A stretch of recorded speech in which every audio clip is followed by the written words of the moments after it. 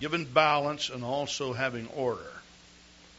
And I might just say this, that order is one thing, but balance is something else. Balance, perhaps, is the hardest thing in life that you will ever achieve. An imbalance caused the Pharisees to be Pharisees, as we understand them. These you ought to have done, not to leave the other undone. Strain a gnat and you swallow a camel. And the Lord pronounced 7 woes upon the Pharisees in Matthew 23 because of this. Now, in verse 26, how is it then, brethren, when you come together, every one of you hath a psalm, hath a doctrine, hath a tongue, hath a revelation, hath an interpretation, let all things be done to edifying. The first lesson we talked about, as far as spiritual gifts go, we talked about edifying or edification. If any man speak in an unknown tongue, let it be but 2, at the most but 3, and that by course, and let one interpret. But if there be no interpreter, let him keep silence in the church. Let him speak to himself and to God. Let the prophets speak 2 or 3, and let the other judge. And if anything be revealed to another that sitteth by, let the first hold his peace. For you may all prophesy one by one, that all may learn, and all may be comforted. And the spirits of the prophets are subject to the prophets. And you may be seated. Now, I will be dealing with the other scriptures also. One thing I want to point out about the epistles is that the epistles were not written as you would normally write, let's say, a thesis. Say you're working on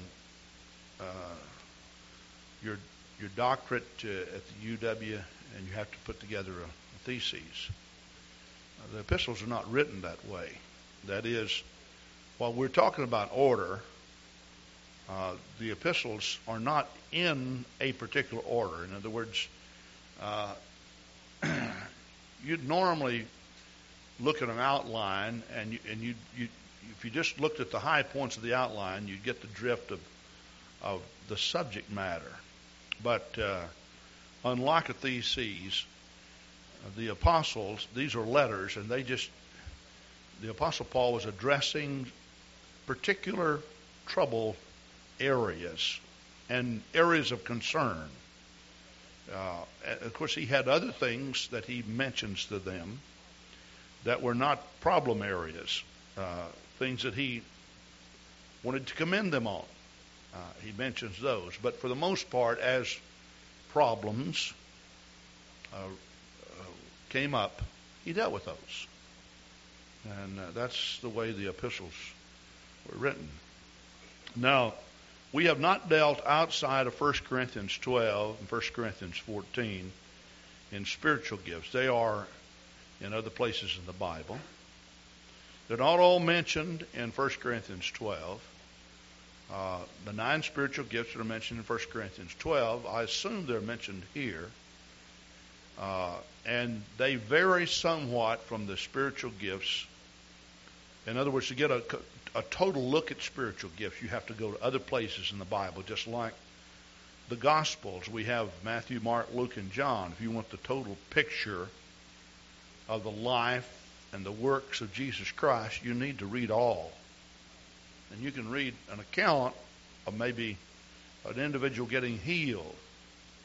And then you may read it in another place, and it gives additional information, sometimes even additional people being involved. But you have to consider all of it. Romans 12, which we will be talking about in some later studies, definitely brings up some spiritual gifts that are not mentioned here. Now, last week we talked about tongues, interpretation, the regulation on them, and that tongues and interpretation are equivalent to prophecy. In other words, they serve for the same purpose as far as edifying goes. tongues and interpretation seems to be used when outsiders are present, whereas prophecy, that is just telling forth or under the anointing or the unction of the Holy Ghost, or we would use the word inspiration of the Holy Ghost, someone speaks. Now, I stopped on verse 32 by saying, and the spirit of the prophets are subject to the prophets. And this is something that I think that all of you need to understand. Sometimes people spiritualize to the point that they overemphasize in certain areas. I want to be careful as to how I word this. This is why I don't want people to think that we don't believe in an operation of the Spirit.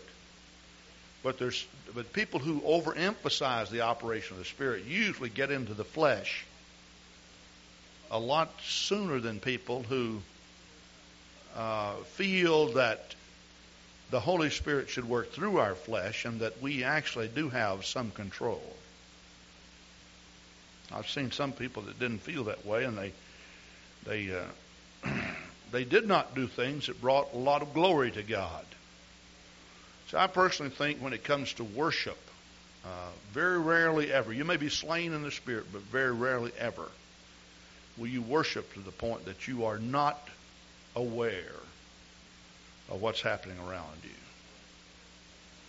And usually when you want to become so lost in the Spirit that you forget about everybody else that's around you, usually you end up more in the flesh doing things that do not glorify God than you would if you were concerned about bringing glory to God.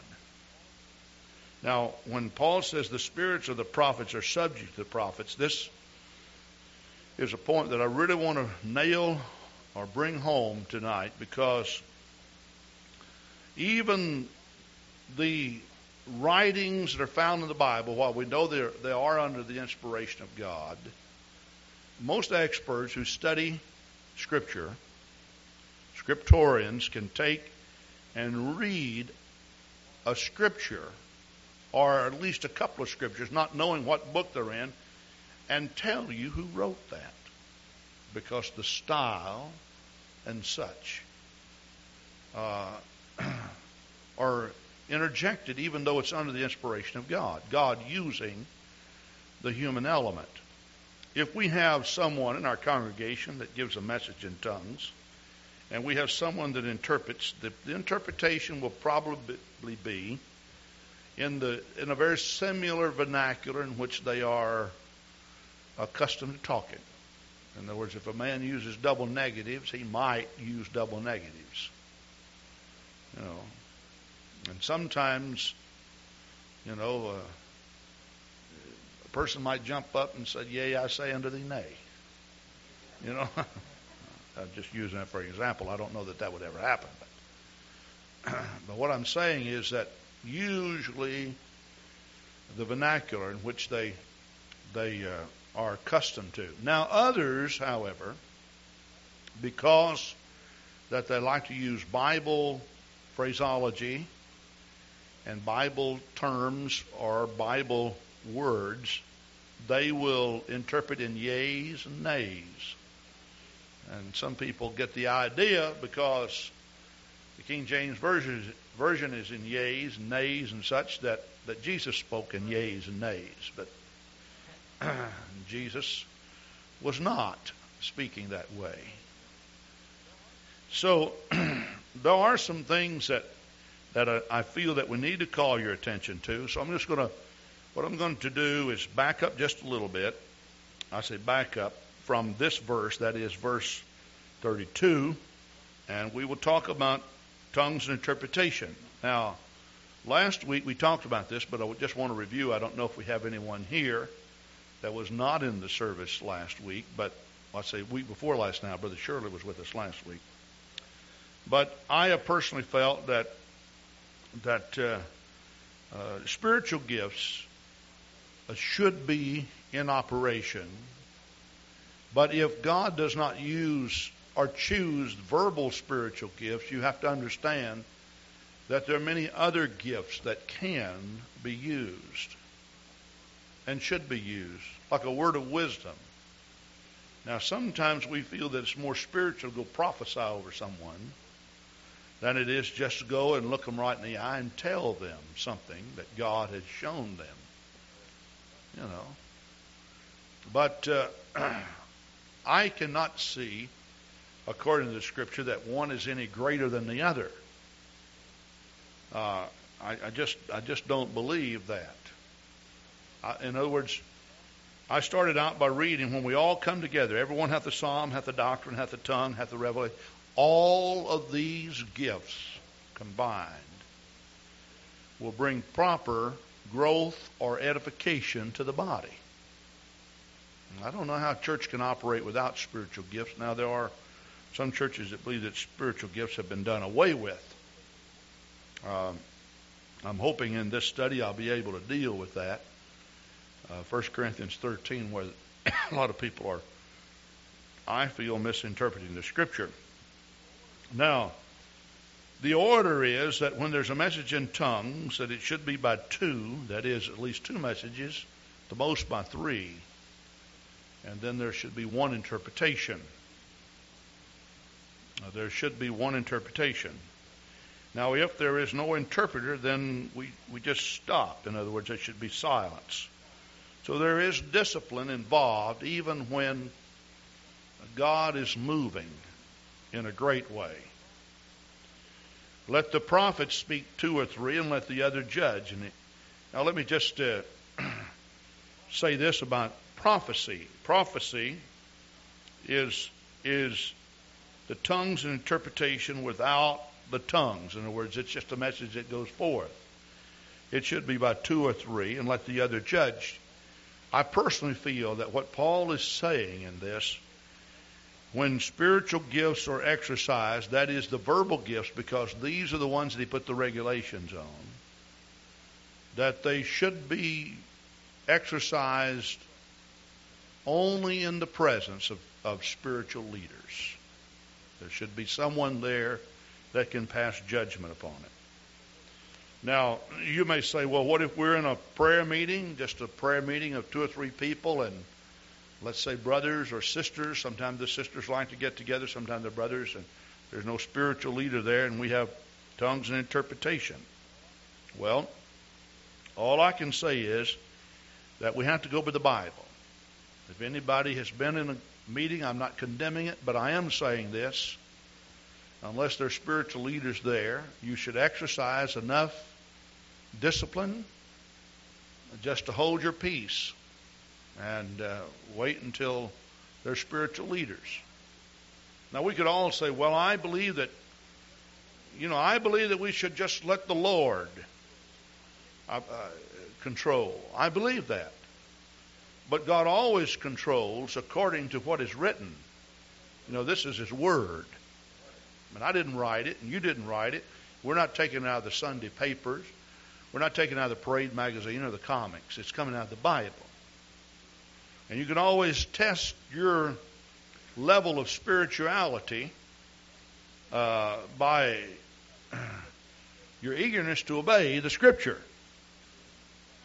And it doesn't seem strange that somebody gives a message, another gives a message, and another message is given. There's no interpretation. That simply means that somebody probably should have interpreted, but they didn't. God says, well, okay, I'm going to regulate this by saying no more messages in tongues. We don't need an interpretation or anything then later on, because confusion will set in. And that was the whole problem with 1 Corinthians 14. People were speaking in tongues, a self-edification type tongue, which we made mention to. Paul says when they come in, they think that, you're a barbarian. I happen to receive a letter, and I have it here in my notebook. Someone wrote this letter to me. I have no idea who wrote it. I don't know. It's in Spanish, I guess. It's addressed to Senor Jesus. I don't know if that's to me or if that was to God. I'm not for sure. But anyway, I don't know. I don't know Spanish that much, so if somebody knows Spanish, I'd like for them to come and read this off and translate it for me. I don't know. But at any rate, I don't have any idea. This sister down here is laughing. Did you write this? She says she did. I know she knows how to speak English, so she can translate it. All right. But you see, if I stood here and I spoke German, some of you may know what I'm talking about. If I spoke German, I wouldn't know for sure. But you get nothing out of it, and after a while, everything's just in a state of chaos. So there's no order. And of course, I believe that in order for the Holy Spirit to really move the way that God wants to move, that there should be some order. Now, I think 1 Thessalonians 5, he just throws this in. It's just a brief mention of this, all right? 1 Thessalonians 5, verse 16. It says, rejoice evermore, pray without ceasing. In everything give thanks, for this is the will of God in Christ Jesus concerning you. Quench not the Spirit. In other words, don't go get your extinguisher and put the Spirit out. Quench not the Spirit. Despise not prophesying. So, it's not by coincidence that those two are together. That they go hand in hand. But on the other hand, we must understand that it is God's intent for the very mind that's in Christ to be in us. So that while we have full control of our faculties, that we have so interwoven our spirit with His Spirit and our mind with His mind, that we actually take on the mind of Christ Jesus. So we can think like God thinks. The truth of the matter is, if you can't think like God thinks, you definitely can't act like God acts. Because the mind controls the action. And you can't separate character from conduct. See, what you are determines what you do and how you behave yourself. And so it is necessary then that we understand the order and that we have good balance.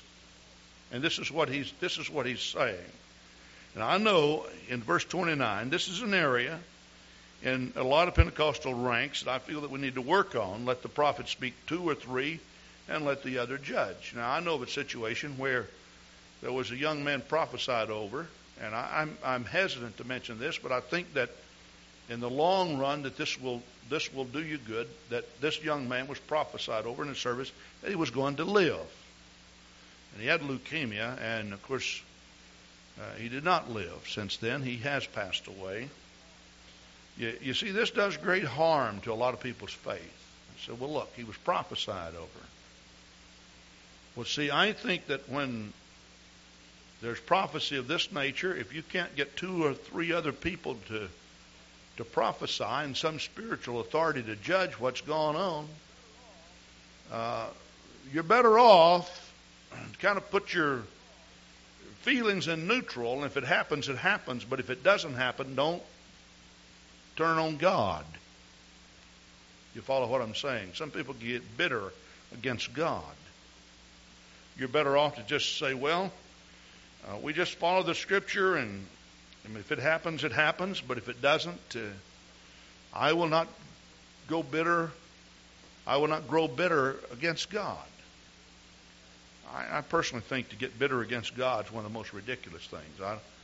I've seen people do this. I don't know how anybody, I don't know what it is, but I have never been able. I've even caught myself with some adverse circumstances that happened to me, catching myself thinking, how would a man actually blame God? And I'd look at myself and say, I don't know what I did, but I view God as being true and just and holy. all of his judgments are righteous. How can he do me wrong? See? But I think that if we would get prophets, or in this case maybe I should use when people prophesy, if we would get a correlation or an agreement, see, if any two or three touching any one thing on earth, it shall be done. See? There is power in corporate witnessing.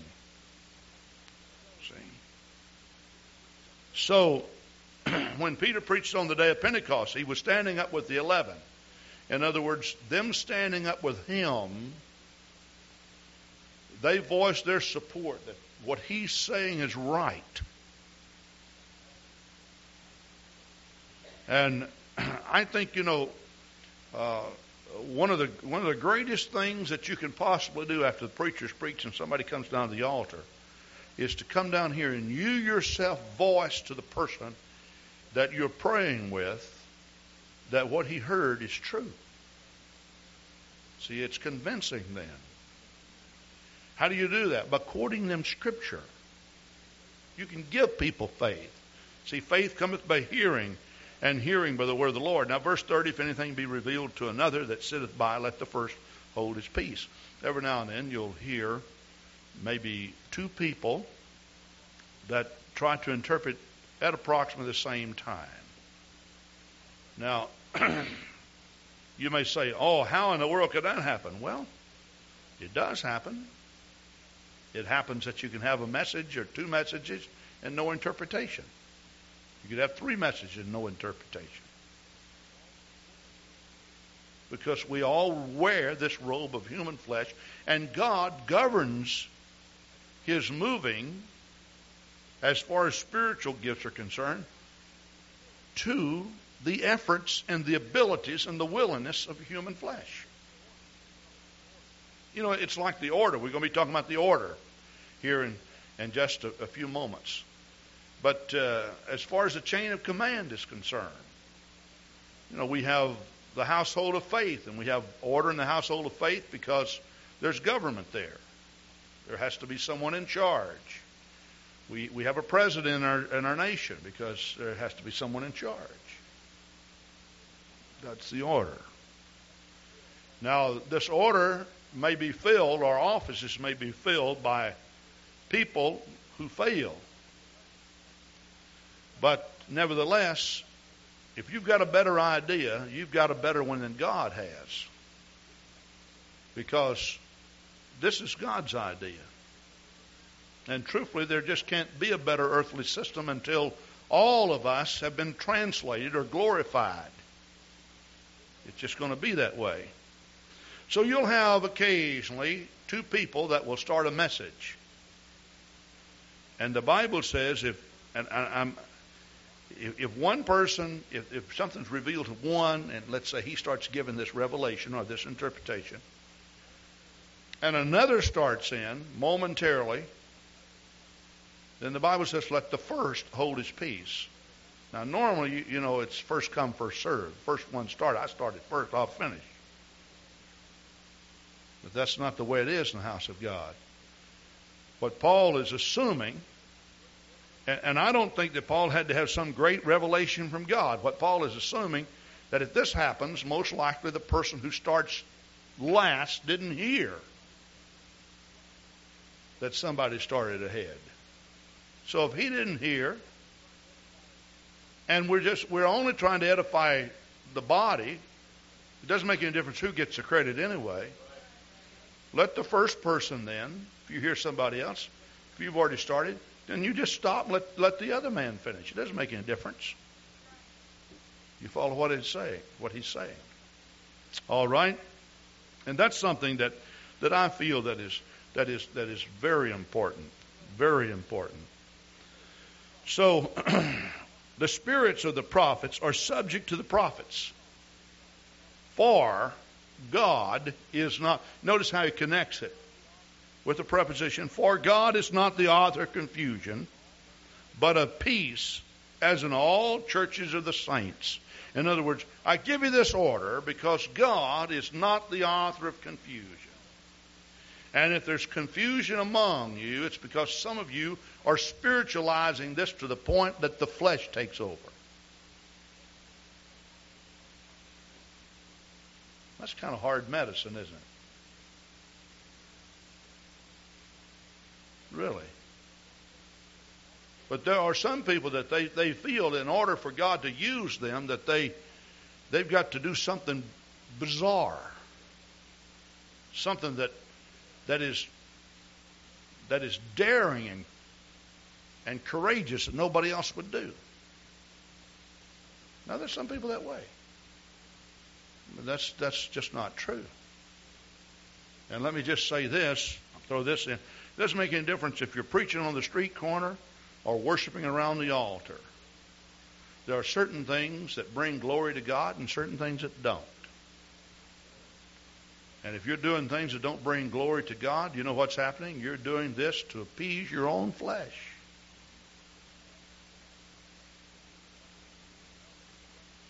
And any time that there's an element of flesh that crops up like that, God does not get glory. There is no edification of the body, and consequently, fewer people are saved. Now, some people seem to get saved in spite of everything we do. I meant do that's wrong. But I think the worst thing that I could do or anybody could do is to say, just don't worry about spiritual gifts. When God comes down and takes over, everything's going to be all right. Well, I'd like to say they would be. But evidently, it wasn't that way in the Scripture, and I know it's not that way now. And I know there have been times in which, I'm not an alarmist, for one thing. The only time I really get alarmed is when something happens and I don't get alarmed. I mean, I have people come and just almost shake me and say, you should be real concerned about this, Pastor. You follow what I'm saying. Now, there are times in which I stood behind the pulpit and said, I want everybody now just to hold your peace. Now, we've had too much of this, and things are not going right, and God's not getting the glory, and we're just out of bounds of Scripture, and let's just hold our peace. Maybe later on in the service, after everybody quieted down and everybody got a hold of God. What I'm saying, God has certain character traits, and each character trait fulfills a particular purpose in your life. Now, peace is inseparable from government. See? And in other words, if you're going to have peace in the church, there has to be government. If you're going to have peace in your mind, I don't care how much God you have, there has to be some government in your own mind. In other words, government is a set of, or it is an order. It's the way things, some people, an alarmist, a person that, just, oh, wow, Reminds me of a story I heard in East Texas. One man told it to be true. There was a Cajun. Those are Louisiana Frenchmen, Indian, and a lot of them are alarmists. Now, Sue's not here. She'd get a charge on this. Somebody ran in a barbershop, and there was this guy getting a shave. I mean, he just had lather all over his face, and he was all in a chair and said, Richard, your house is on fire. Land sakes alive, man, he jumped out of that chair and he busted through the door and tore out down the street. And somebody said, where you going? He said, oh, my house is on fire, my house is on fire. Somebody stopped and said, you don't even have a house. He said, that's right, my name's not Richard either. So some people, they just get bent out of shape about things, but for you to have confidence and peace, there has to be order, inside. A person who has order inside doesn't lose his composure. He doesn't spring all out at everything. He doesn't get bent out of shape of everything. See? The Bible says, unto us a child is born, unto us a son is given, and the government shall rest upon his shoulders. His name shall be called Wonderful Counselor, the Mighty God, the Everlasting Father, and the Prince of Peace. And of the increase of his peace and government there should be no end. See? Where there are strong leaders, there is peace. Now, the character trait that God uses is peace when government is concerned. The Bible tells us in Colossians 2, it says, let the peace of God rule in your heart. Now, it does not say the God of peace. He uses a character trait as the subject. And of God modifies that character trait. I think he purposefully turned it around to show you. Because sometimes when we think of God, before we even think of anything else, we think of explosive dynamite. Ye shall receive power. Something that'll just blow the devil and everything in our way right into hell. You know, some people, they think, but listen, there is power in God. There is power in God that's not destructive. Now, some is, but not all. See, for everything you tear up, there has to be something equally as powerful to mend it. See? In other words, you can pray the devil out of someone, but there has to be something equally as powerful to come in and solidify the things that have been torn out. See? And that's God. Inasmuch as God is powerful, he also has the ability to bring an order when things are blown out. See? So God is not the author of confusion, but of peace, as in all churches of the saints. Now, I'll just go into this. Let your women keep silence in the churches. For it is not permitted unto them to speak, but they are commanded to be under obedience, as also saith the law. And if they will learn anything, let them ask their husbands at home, for it's a shame for a woman to speak in the church. Now, obviously, he's addressing something here that they were also teaching, that is, that the women could not be used in the line of spiritual gifts. That seems to be what he's saying, because he sandwiches that right in the midst here, and he comes back and talks about spiritual gifts later on. Verse 39, wherefore, brethren, covet to prophesy and forbid not to speak with tongues. Let all things be done decently and in order. Now, in verse 36, he says, what came the word of God out from you, or came it unto you only? If any man think himself to be a prophet or spiritual, let him acknowledge that the things that I write unto you are the commandments of the Lord. Now, the Apostle Paul uses this quite often to the Corinthians because, well, the Corinthians, if you remember when he starts the book, he said, some people don't accept me as being an apostle. He said, to others I may not be, but to you, you cannot deny that. And he talks about the validity of his apostleship.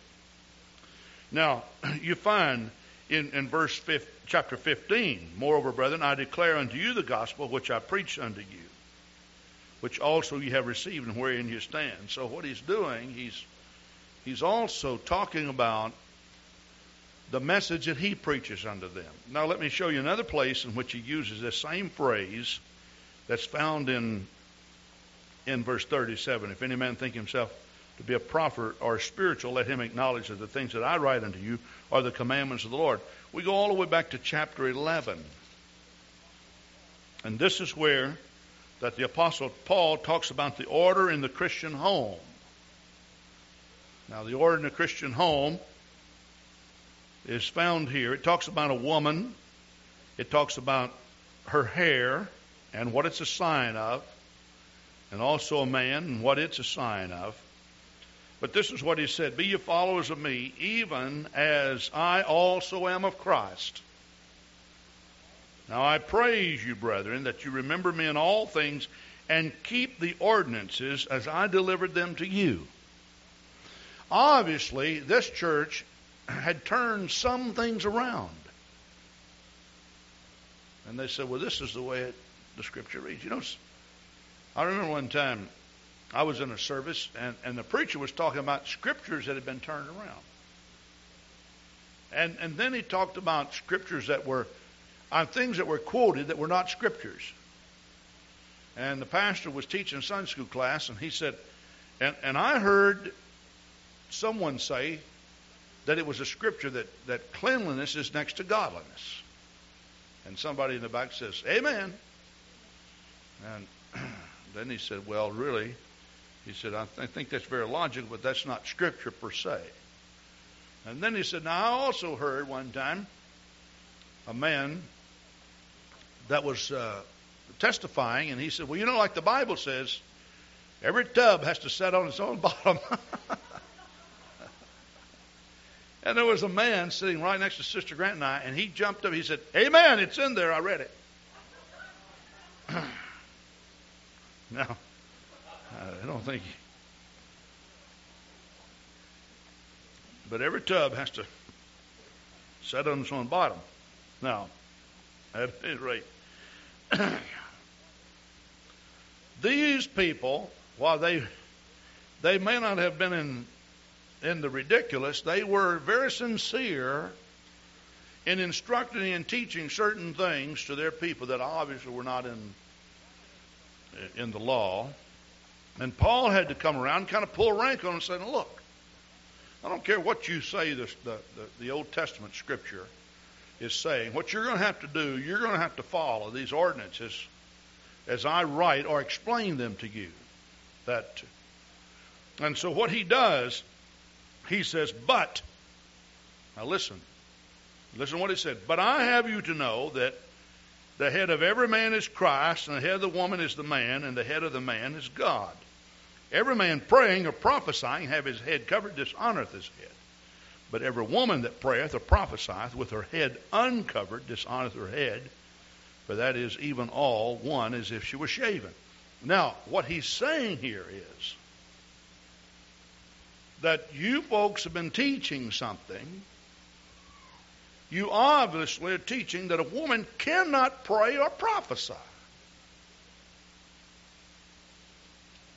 Now, the reason why I draw that conclusion, because that's what he says over here in 1 Corinthians 14. Now, before he gets into this, he sets the record straight. He says, but they can pray and they can prophesy as long as there is a distinction in the role of the woman and the man. And then he goes into this, the hair question. If a woman prays or prophesies, having her head covered, she honors who? Her husband. But if her head's not covered, she dishonors her husband. And of course the same is true with a man. Verse 7, for a man indeed ought not to cover his head, for as much as he is the image and the glory of God, but the woman is the glory of the man. All right. And then, of course, in verse 14, doth not even nature itself teach you that if a man have long hair, it's a shame unto him? Now, notice what the scripture says in verse 15. Now, my intention here in this is just to hit some high points, not to teach lesson on hair, which I think would be in order for me to teach, and I probably should do some teaching on this. But at any rate, verse 15, but if a woman have long hair, it is a glory to her for her hair, for her hair is given to her for a covering. So a woman that prays or prophesies should have long hair, showing that she honors the system that God put in order. Okay? And, of course, her hair is an outward sign of an inward faith and obedience to God. Now, I said all that to say that we have to read that in order to fully understand what Paul is saying also in 1 Corinthians 14:34. Go back to that. But let your women keep silent in the churches, for it's not permitted to them to speak. Now, what is the context? The speaking is the praying and the prophesying. All right? But they are commanded to be under obedience, as also saith the law. And if they will learn anything, let them ask their husbands at home, for it's a shame for a woman to speak in the church. Now notice, the key to the interpretation of this is looking at verse 36. What? Question mark. Came the word of God out from you, or came it unto you only? Now basically what he's doing is he says, now the men, obviously, this congregation, even though they may be sincere, you know you can be sincerely wrong. And all sincerity of a man is tested by his ability to follow Scripture.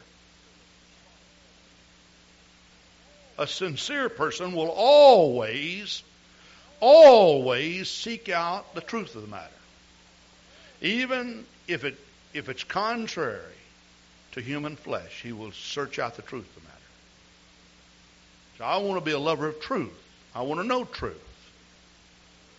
And anytime I set out to appease my flesh or fulfill the desire that I have, I can usually find enough Scripture that I can twist or turn in order to do that. Now, the truth of the matter is, what Paul said, that they said came out of the law, never came out of the law. You can't find that in the Old Testament. That's not in the Old Testament. Now, a woman was to be submissive to her husband. That's in the Old Testament. She was to bring forth children and do so in pain. That's in the Old Testament. But what he quoted did not come out of the Old Testament. So this is what he said. They are to be under obedience, as also saith the law. And if they will learn anything, let them ask their husbands home. For it is a shame for a woman to speak in the churches. What? Question mark. Are you sure about that, in other words? He said, that word that you claim came out of God did not come out of God. It came out of you. It didn't come out of God. So, the thing about it is, if a woman prays or prophesies in the church, according to 1 Corinthians 15, where she is bringing great honor to the cause of the Lord. Now, I might also, before I even finish this, for fear that I might be misunderstood, this also goes for the men.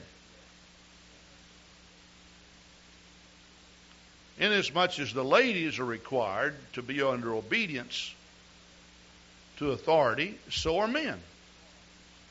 And this is also displayed by the way they wear their hair. Now, isn't it a strange thing that during the hippie age, when everybody wanted to be anti-government, anti-establishment, it was during this time that all the men grew their hair down to their shoulders and beyond? That's a strange thing, isn't it? Maybe you never thought that there was a correlation between the two. See? So, I wouldn't want the ladies to think, well, Brother Grant's just going to get up here and pick on us all night and leave the men alone. Well, I mean, what's good for one is good for the other. Because inasmuch as a woman who does not fulfill her distinctive role as prescribed in the Scripture cannot edify, neither can men who do not fulfill their distinctive role. They cannot edify either. It's just the problem was that the ladies were being suppressed. They were being suppressed to the point that they just sat there while the men.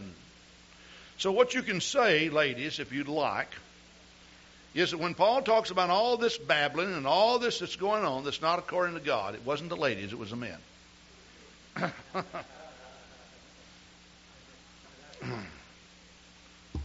Now, this is a woman's world now, it's different now. You know the old saying, telephone, telegraph, and tell a woman.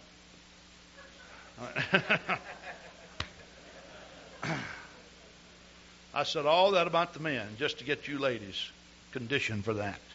Now, They say the Lord was the first to deal in electronics. He made a man, and from the man's rib, he made a loudspeaker.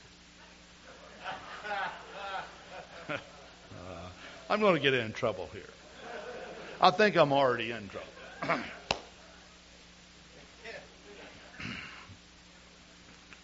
Well, we're going to laugh about this. I have to put this in so you'll remember what the Scripture is saying, see? But now notice what Paul says. He said, what? Are you sure that came out of the law? He said, it didn't come out of the law. It came out of you. And verse 37, now this is what he says. Now, if any man think himself to be a prophet or spiritual, in other words, if you think you're a great prophet and you're so spiritual, let him acknowledge that the things that I write unto you are the commandments of the Lord. If others don't believe my apostleship, surely you people do. And you have to understand that what I'm writing unto you came out of God. All right? Now, verse 38, now this is what he says. However, if any man wants to be ignorant, just let him be ignorant. In other words, there's no real cure for ignorance when there is not willingness to be otherwise. See? And then, verse 39, wherefore, brethren, covet to prophesy, and forbid not to speak with tongues. And everybody feeling good about each other, everybody understanding everybody's role. See, everybody can't be an usher, everybody can't be a sound man, everybody can't be the drummer, everybody can't play the horn, everybody can't play the piano, the organ. Everybody can't preach. I mean, if everybody here can preach, you can all. Everybody can't be a praise singer. Everybody can't go in there. But somebody's got to do all these things. And I should never take anyone else's position in God lightly. You see, this is what Paul does when he talks about spiritual gifts. This, you know, he outlines these spiritual gifts in 1 Corinthians 12. But then this is what he also says. For the body is not one member but many. If the foot shall say, because I am not the hand, I am not of the body, is it therefore not of the body? In other words, just because you look at some brother or sister's ministry with very little respect, that does not mean that they're not valid and they're not important. And this is what he says. He says, just because the hand looked at the foot and say, you're not of the body, doesn't make that so. It's still of the body. And it always will be. And if the ear shall say, because I am not the eye, I am not of the body, it is therefore not of the body? Question mark. If the whole body were an eye, now let me paraphrase this. If the whole body were an eye, pray tell me who do the hearing. Sometimes we need to see, but sometimes we need to hear. If the whole were a hearing, who would do the smelling? See? But now have God set the members, every one of them in the body, as it hath pleased him. Now, if God has called my brother or sister to a special ministry, and spiritual gifts are necessary in order for that ministry to be fulfilled, I should appreciate that ministry, if for no other reason than the fact that God made the choice. You know what? I figured this out. A long time ago, someone asked me, you have to do this and you have to do that. And I said, hold it just a minute. I made up my mind a long time ago. What pleases God just tickles me to death.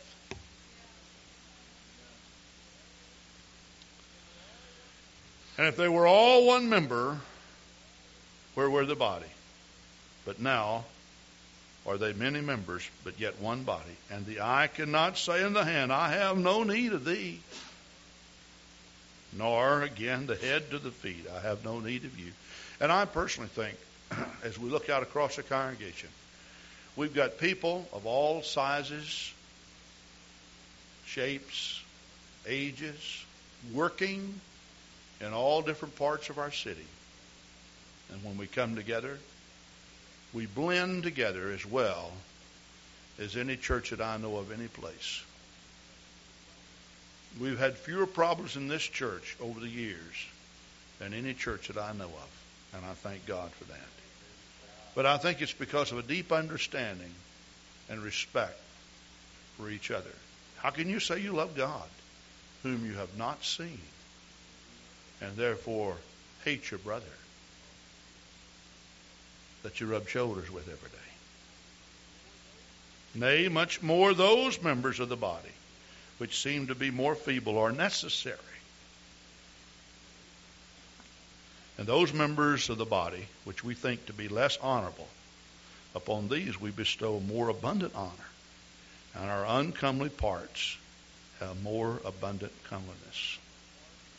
For our comely parts have no need, but God hath tempered the body together, having given more abundant honor to that part which lacketh, that there should be no schism in the body, but that the members should have the same care one for another. And whether one member suffereth, all of the members suffer with it. You ever stubbed your toe? You think, man, just a little. You ever pricked your finger? You ever smashed your finger with a hammer? You think, well, it's only just a little tiny part. Years ago, not having money to get my vehicle tuned, I decided I would tune the car myself, and I put in some new points. And I dropped a little tiny screw right down in the distributor. I was scheduled to preach about 90 miles away, close to Louisiana, and I couldn't get my car going. And it seemed to me like that something so insignificant as a little old tiny screw would stop this big vehicle. But you know what? It did. And what the Bible is saying, you better take care of everybody, because everybody has their part. As insignificant as a little hole in a needle may seem, you can't do any sewing without it.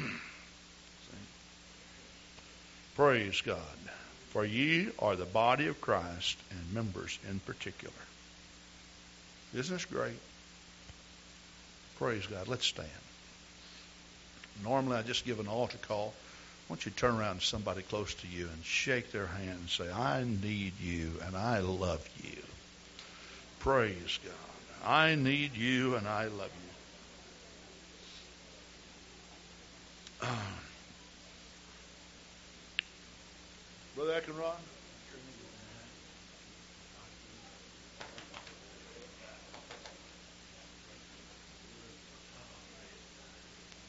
Hallelujah.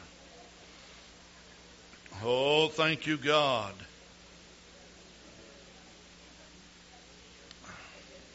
Oh, the Lord is so great, isn't He? We're going to dismiss you here in a minute or so you can go get your orange juice.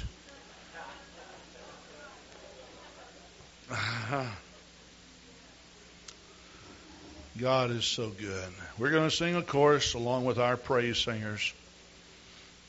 God bless you so much for coming and being with us. We want you to find a place, if you would, to pray while they're singing. If you want to come to the altar, feel free to do so. If you're here and you do not have the baptism of the Holy Ghost, let me tell you, you're missing out on heaven's best. Let me just inform you of something. God doesn't have anything better than the baptism of the Holy Ghost, because the Holy Ghost is not a gift from God, it is the gift of God. That means God Himself comes to you. He doesn't bring something other than Himself, but He presents Himself to you. The Holy Ghost is heaven's best. You can have it tonight. Praise God. And while we're singing, if you'd like to come and stand or kneel around the front, we'd be glad to pray you through to the baptism of the Holy Ghost. Come on right now as we sing.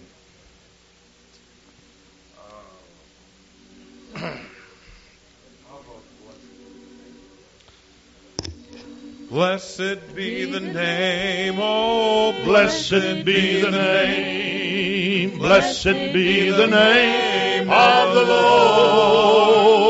Oh, blessed be the name. Oh, blessed be the name. Blessed be the name of the Lord.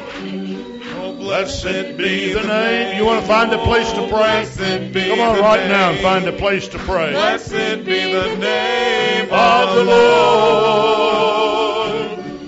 Blessed be the name, oh, blessed be the name.